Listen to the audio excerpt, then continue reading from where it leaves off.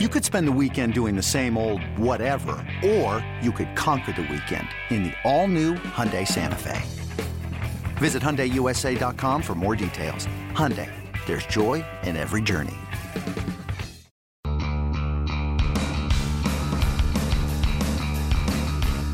You're listening to MLB.com Extras, brought to you by MLB.tv. It's baseball everywhere. Here are your hosts, Matthew Leach and Paul Hagen. Hi, and welcome to MLB.com Extras. I'm Matthew Leach with Paul Hagen. We're joined in just a moment by MLB.com's Brian Hoke. Paul, I'm not sure any team looks more different from the start of the year than it does now than the New York Yankees. Do you think they're better? Do you think they're worse? Do you think they're just different? Well, I think a lot of the difference is injuries to starting pitchers, which probably makes them worse. But they were able to address some needs at the non-waiver trade deadline.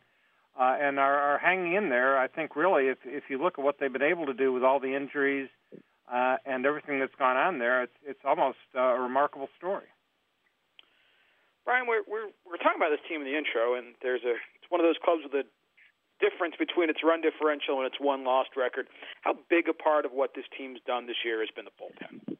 The bullpen has been huge. You wonder where this team would be without Dellin Betances coming out of nowhere and exploding on the scene as a dominant setup man. David Robertson has done an excellent job as a closer. The greatest compliment you can give to Robertson is that nobody has been talking about, we miss Mariano Rivera. If Mariano was here, this or that. You don't hear that stuff anymore. And they've gotten contributions from other guys in the back of that bullpen. Adam Warren has been very good, maybe showing some signs of fatigue lately. But I think that it has definitely been a strength for them that if they can get a lead to the seventh inning or into the sixth inning, more often than not, it seems like they've been able to lock that down. Is this offense better now than it was a month ago with all the changes? I mean, it's almost hard to keep track of what all they've done. As they've done all these sort of upgrades and changes, is this a better lineup than it was? I think it is. I think if you go around the diamond, their major acquisitions that they've done, I think Chase Headley is a lot better than Yangervis Solarte, who had a hot 7 weeks. I mean, he was as hot as anybody up until about the third week of May, and then he fell off and came back down to earth. And I think, that's a huge upgrade. You got a known quantity over somebody who might have just caught fire for a little bit. In right field, I think Ichiro was hurting them a lot.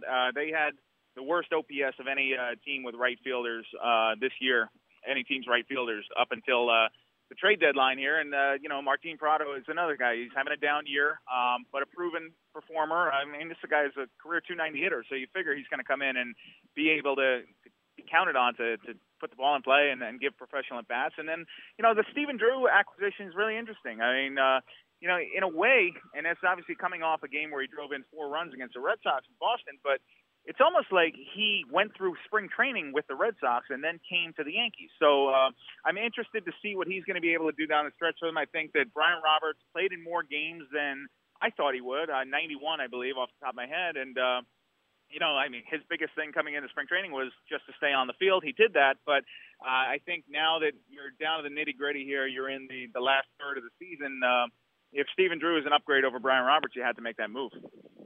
So what do you see Stephen Drew's role being for the rest of the year? Obviously, the Yankees have a pretty famous shortstop. Yeah, and you can make a pretty good case that Drew would be the better defensive shortstop. But it's the Yankees, and it's Derek Jeter, and he's never played any other position, and it's his farewell season. So Jeter's going to stay at short, and they're going to keep working Stephen Drew at second base. You might see him at short once in a while when Jeter needs a day off. But don't forget, Brendan Ryan's also on this roster, and he's a pretty good defensive shortstop too, so he's going to need to play. Ryan, we talked a little bit about how it's been amazing that the Yankees can hang in there with the starting pitching injuries they've had. I know Michael Pineda could be coming back soon, and Tanaka is undergoing a platelet replacement procedure that conceivably could bring him back too. What do you think the chances are of either one of those guys contributing down the stretch? I think the chances seem very good on Pineda. He's back on the progress report here. He's rolling toward the big leagues, and they think that maybe 2 more minor league starts and he would be ready to contribute at the big league level. I know that you kind of hold your breath with that guy because obviously he's had so much trouble staying on the mound ever since he went from the Mariners to the Yankees. Tanaka's going to be very interesting. They're going to try to have him start playing catch, and that begins the long road back of now you're throwing at 60 feet, 90 feet, 120. Finally, you get up on the bullpens and rehab games, and now you're talking about the middle of September for Tanaka, absolute best case scenario. So I think that Pineda will come first if he's healthy, and if Tanaka can come back and give them 2 or 3 starts in September, and then obviously they hope the postseason as well, that would be huge for them. But I don't think Tanaka is something you can count on at this point. Facing that uncertainty, and even with optimism, facing the uncertainty on Pineda, and now who knows exactly what's going on with Phelps. Is there anything to be done? Another rotation ad? Is there anything they can do in August? Is there anything in the organization, or are they just stuck really kind of hoping for whatever they can get beyond Kuroda and McCarthy? I think they'll be looking. You saw Brian Cashman was very active in June and July trying to mix and match and patch the ship, so to speak, with whatever he could find out there. It's funny. A lot of people were saying at the trade deadline that, it's okay. They'll just go claim Cliff Lee on waivers. And, suddenly that can change very quickly. But pitchers like that would be available. I think that, could be out there in August if they need to slap something on. But I think that if there was a huge acquisition, a big difference maker out there that the Yankees could have gotten, they would have gotten them already. Right now, the Cliff Lee is no longer an option, apparently out for the season with that elbow injury. Who are some of the other pitchers that might go on waivers that would be interesting to the Yankees? Yeah, they showed some interest in John Danks with the White Sox. I think that he's got a contract that could – I think Chicago would consider moving that. There's guys out there who are going to be available. I think that, the Yankees obviously struck gold, they think, with McCarthy. I think that they've gotten more that you could have expected out of guys like Phelps and Chase Whitley. They've promoted these guys. So there are pitchers out there who I think could be available, but, who knows? It's really too early to tell. Are they good enough if they don't add to the rotation? I mean, I guess anybody's good enough to sneak in who's in the hunt, but are they good enough to really hang in there all year with such a patchwork rotation and with presumably the kind of strain that starts putting on the bullpen as the year goes on? I think so, but it's been a funny year where, you look at their win-loss record, and as you mentioned earlier, their run differential, and you would say this team is not going to be in the race. And you look up, and they're still there. They're still hanging around. So I think that, anything's possible. And once you get in the short series, double that. But right now you're looking at a rotation that's headed by Hiroki Kuroda is the only man standing. If you can get Michael Pineda back and he can be what he looked like the first 3 or 4 starts of the year, I think that would be absolutely huge. I think that that would change my opinion a lot of this team. So, Pineda is Pineda's a huge key here, and if they can get him back healthy in the next 2 or 3 weeks, I think that's going to be very big for them. As a follow on that, and this may seem like a silly question since we're talking about the Yankees, do they feel like it's worth? You mentioned Danks. Are they still willing to put money into this team as the season gets shorter and in some cases the odds get longer? I think they are. I think that Hal Steinbrenner showed that he was willing to increase payroll for, Martin Prado and Stephen Drew and Chase Headley and Brandon McCarthy. They took on money on all those deals. So I think that it's clear they see it's possible. It's possible to get into the playoffs. It's possible to make a run. And once you're in the dance, who knows what can happen. So I think that, the Yankee business model is always playoffs or bust. So I think that if a pitcher comes along like a Danks who they think could help them, I think they would go for that. There's a lot of attention paid to Hal Steinbrenner's edict about getting under and staying under the $189 million luxury tax threshold. Is that totally out the window now? Oh yeah, that's over. That's over and done with. I mean, it was a nice idea, and there were incentives there, but I think that once Masahiro Tanaka came on the table, that was the end of that. So no, the Yankees are going to be well over 200, and that's just who they are. So having said that, they did not pick up an expensive. They made some moves that addressed specific needs at the deadline, but they didn't make that big signature move that they always seem to used to make at the trade deadline. Is this the new normal, or was it just one of those years?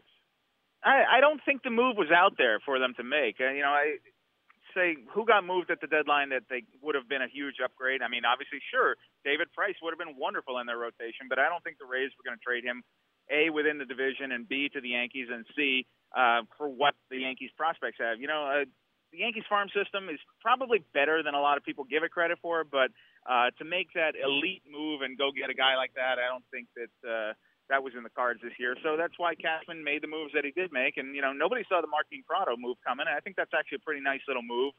Absolutely nobody thought that the Yankees and the Red Sox were going to get together and trade Stephen Drew. And the Chase Headley move, the Brandon McCarthy move, these are kind of panning out a little bit in Cashman's favor here. That could subject to change, but so far the smaller moves have been working, and you kind of just go with the big fish. They did their shopping in the offseason. They, remember Brian McCann, Jacoby Ellsbury, Carlos Beltran, Tanaka, all these guys came in from outside the organization. So they did their big hunting in the offseason, and that's probably their new normal too as well.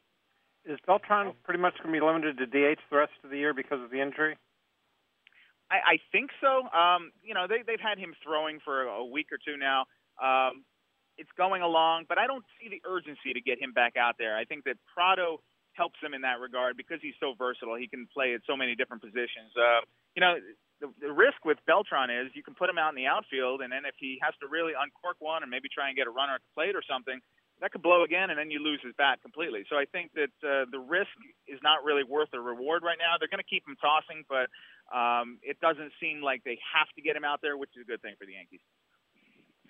Seems like at this point, barring a couple of small moves, the cards are on the table. There's 8 weeks to the postseason.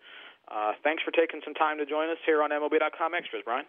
Hey, Rob Bradford here. You guys know I'm always up for a good MVP story, and one of the best stories is Wasabi Technology. Wasabi is the world's hottest cloud storage company, and it's become the go-to provider for professional and collegiate sports teams, including 20 Major League Baseball teams like the Red Sox and NHL teams like the Bruins and Vancouver Canucks. Even the Liverpool Football Club is getting in on the Wasabi action. So, why is Wasabi the MVP? Well, Wasabi was purpose-built to free businesses from skyrocketing storage costs and unpredictable transaction fees that the Amazons of the world are charging. In fact, Wasabi is up to 80% less than those hyperscalers and doesn't charge a cent for businesses to access their data. From Wasabi's AI-enabled intelligent media storage, Wasabi Air, to the industry's only cloud storage service with triple protection against cyber criminals, data deletion, and ransomware, Wasabi's taken the lead in driving innovation in data storage and helping sports teams